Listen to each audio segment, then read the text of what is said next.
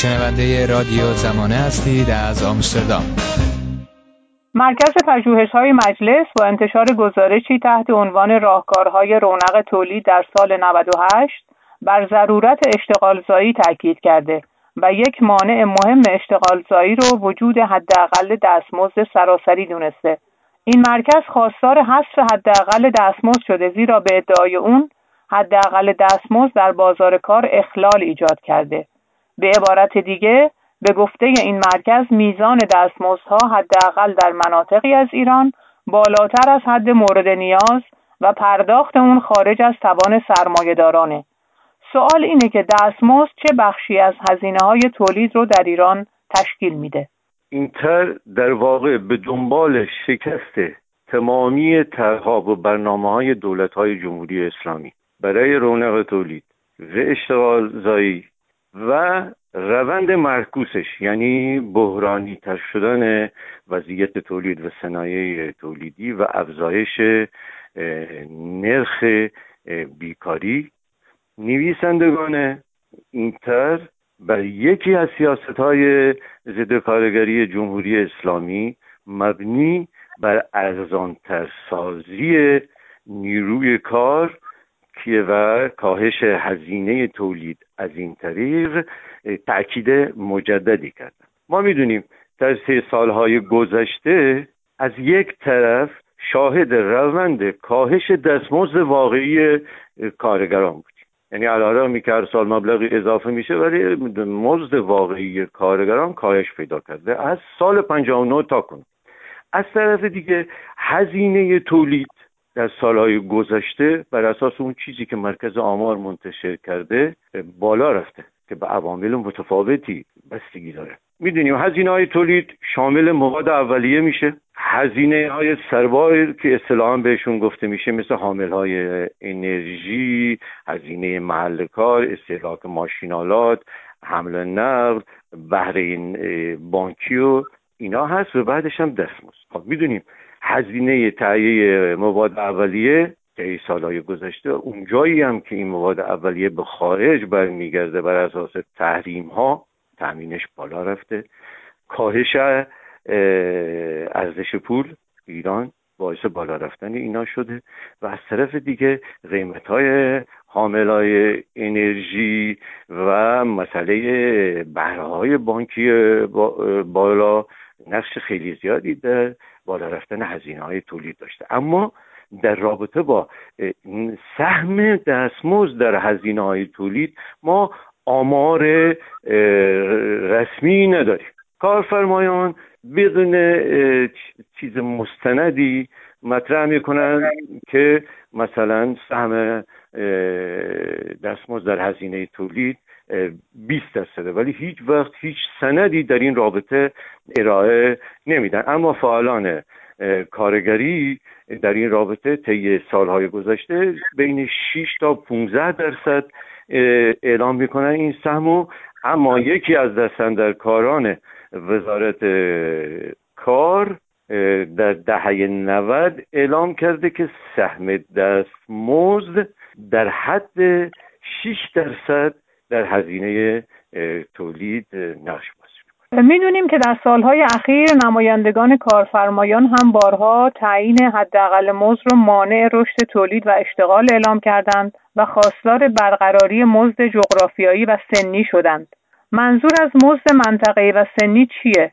و با در نظر گرفتن این واقعیت که دستمزدها همین حالا هم هیچ رابطه‌ای با سبد معیشت خانوار ندارند، در صورتی که این طرح عملی بشه نتیجه اون برای کارگران چه خواهد بود؟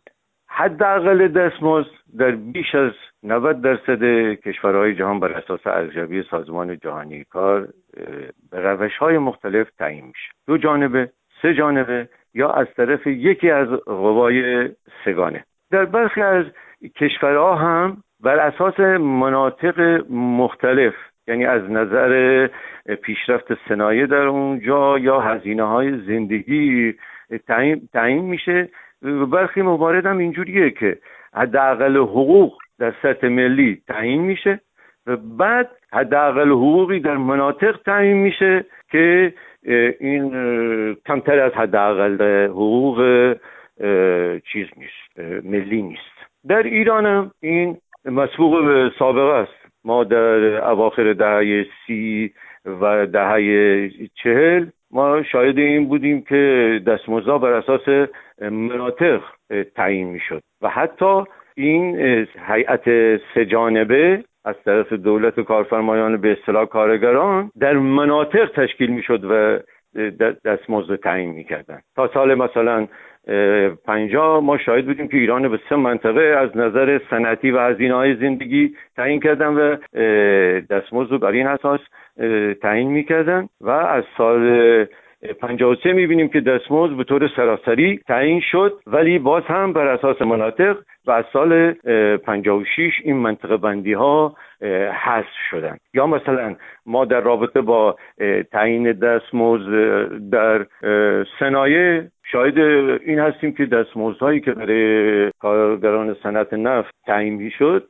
متفاوت بود با صنایع دیگه. یا الان ما حتی شاهد این هستیم که بر اساس قانون مناطق ویژه اقتصادی میتونن در اون مناطق دستمزد تعیین بکنن، ولی این دستمزد نباید کمتر از حداقل دستمزد رسمی در سطح ملی باشه. در ماده 41 قانون کار هم شورای عالی کار موظف شده میزان حداقل دستمزد کارگران رو برای نقاط مختلف کشور و یا صنایع مختلف تعیین بکنه. یعنی یه چیز جدیدی تو این رابطه نیست. اما اون نکته‌ای که در رابطه با تعیین دستمزد بر اساس سنه، خب این نقض قانون کار ایرانه و نقض مقابله نامه‌های سازمان جهانی کار هم هست. یعنی ما تو ماده 38 قانون کار به روشنی می‌بینیم که اونجا مطرح می‌کنه که میزان مزد بر اساس سن، جنس، نژاد، قومیت، اعتقادات سیاسی، مذهبی ممنوع اعلام شد. خب تبعیضی که تو این رابطه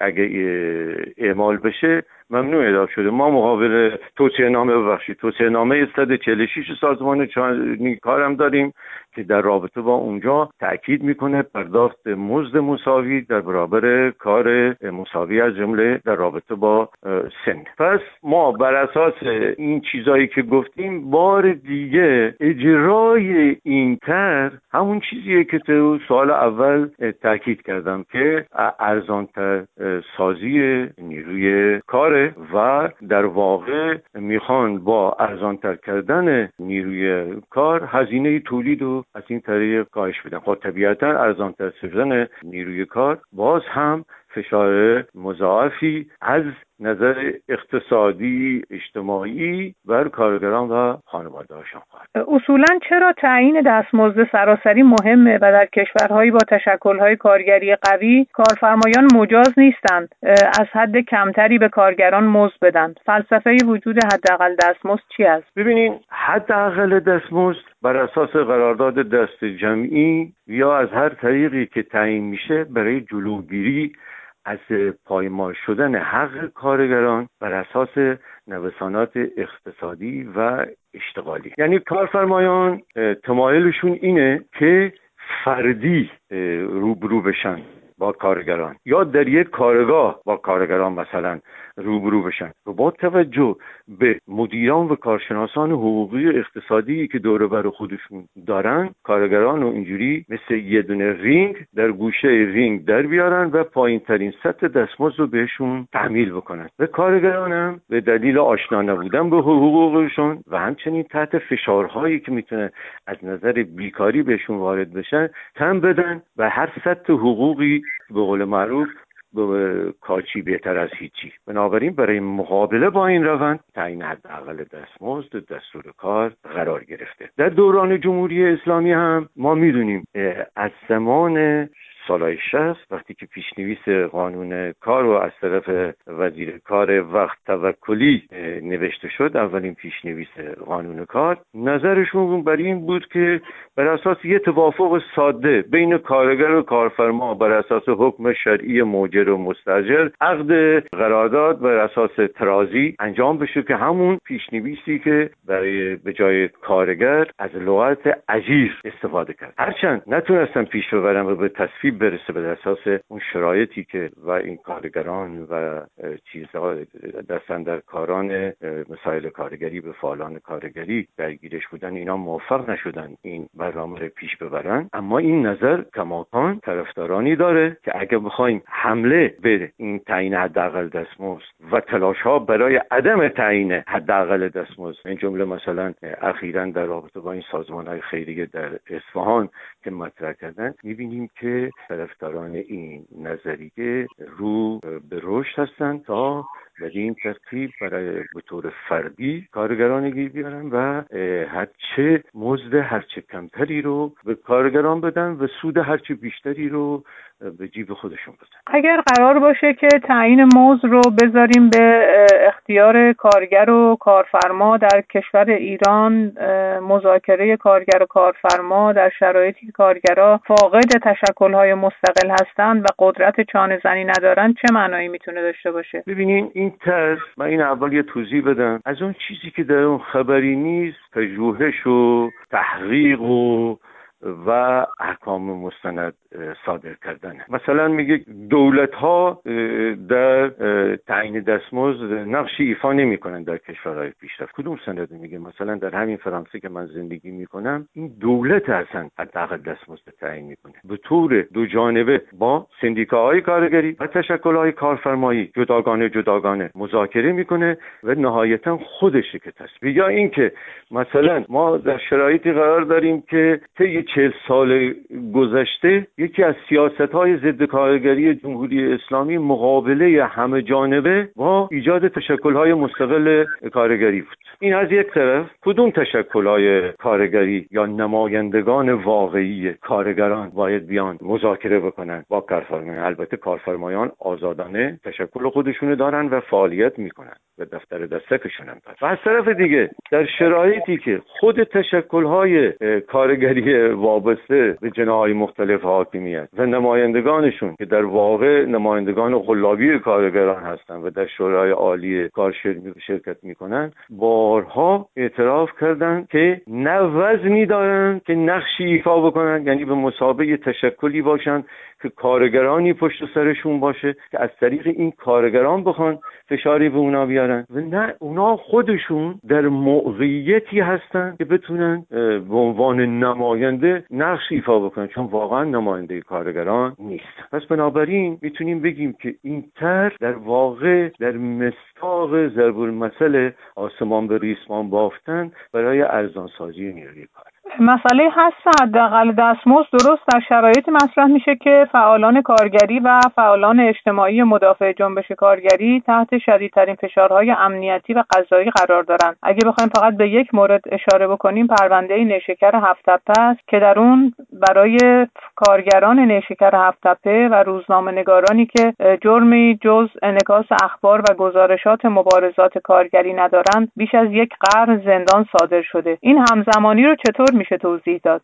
قبل از هر چیز باید بگم که ما به نیمه دوم سال داریم نزدیک میشیم و اینا بدین طریق میخوان با حمله، یعنی ارائه این طرح یک نوع حمله به مدافعین تعیین حداقل دستمزد که در این رابطه اینا رو در موضع تدافعی قرار بدن که تا پاشونو مثلا از گیریمشون دراز در نکنن و بگن که نه اینم که شما دارین میگیرین زیادیه و باید کمتر بشه. اما مسئله سرکوب ها باید از 3 جنبه مورد بررسی قرار بگیره. از جنبه اول که من تیتوار میگم، مقابله با اعتراضات کارگری و دیگر نیروهای اجتماعی که با این که تو دهه 90 ما شاهد رشد همه سالشون هستیم، به طوری که سال گذشته دیگه این اعتراضات به اوج خودشون رسیدن و در سال جاری هم کماکان ادامه داد. گره زدن سرکوب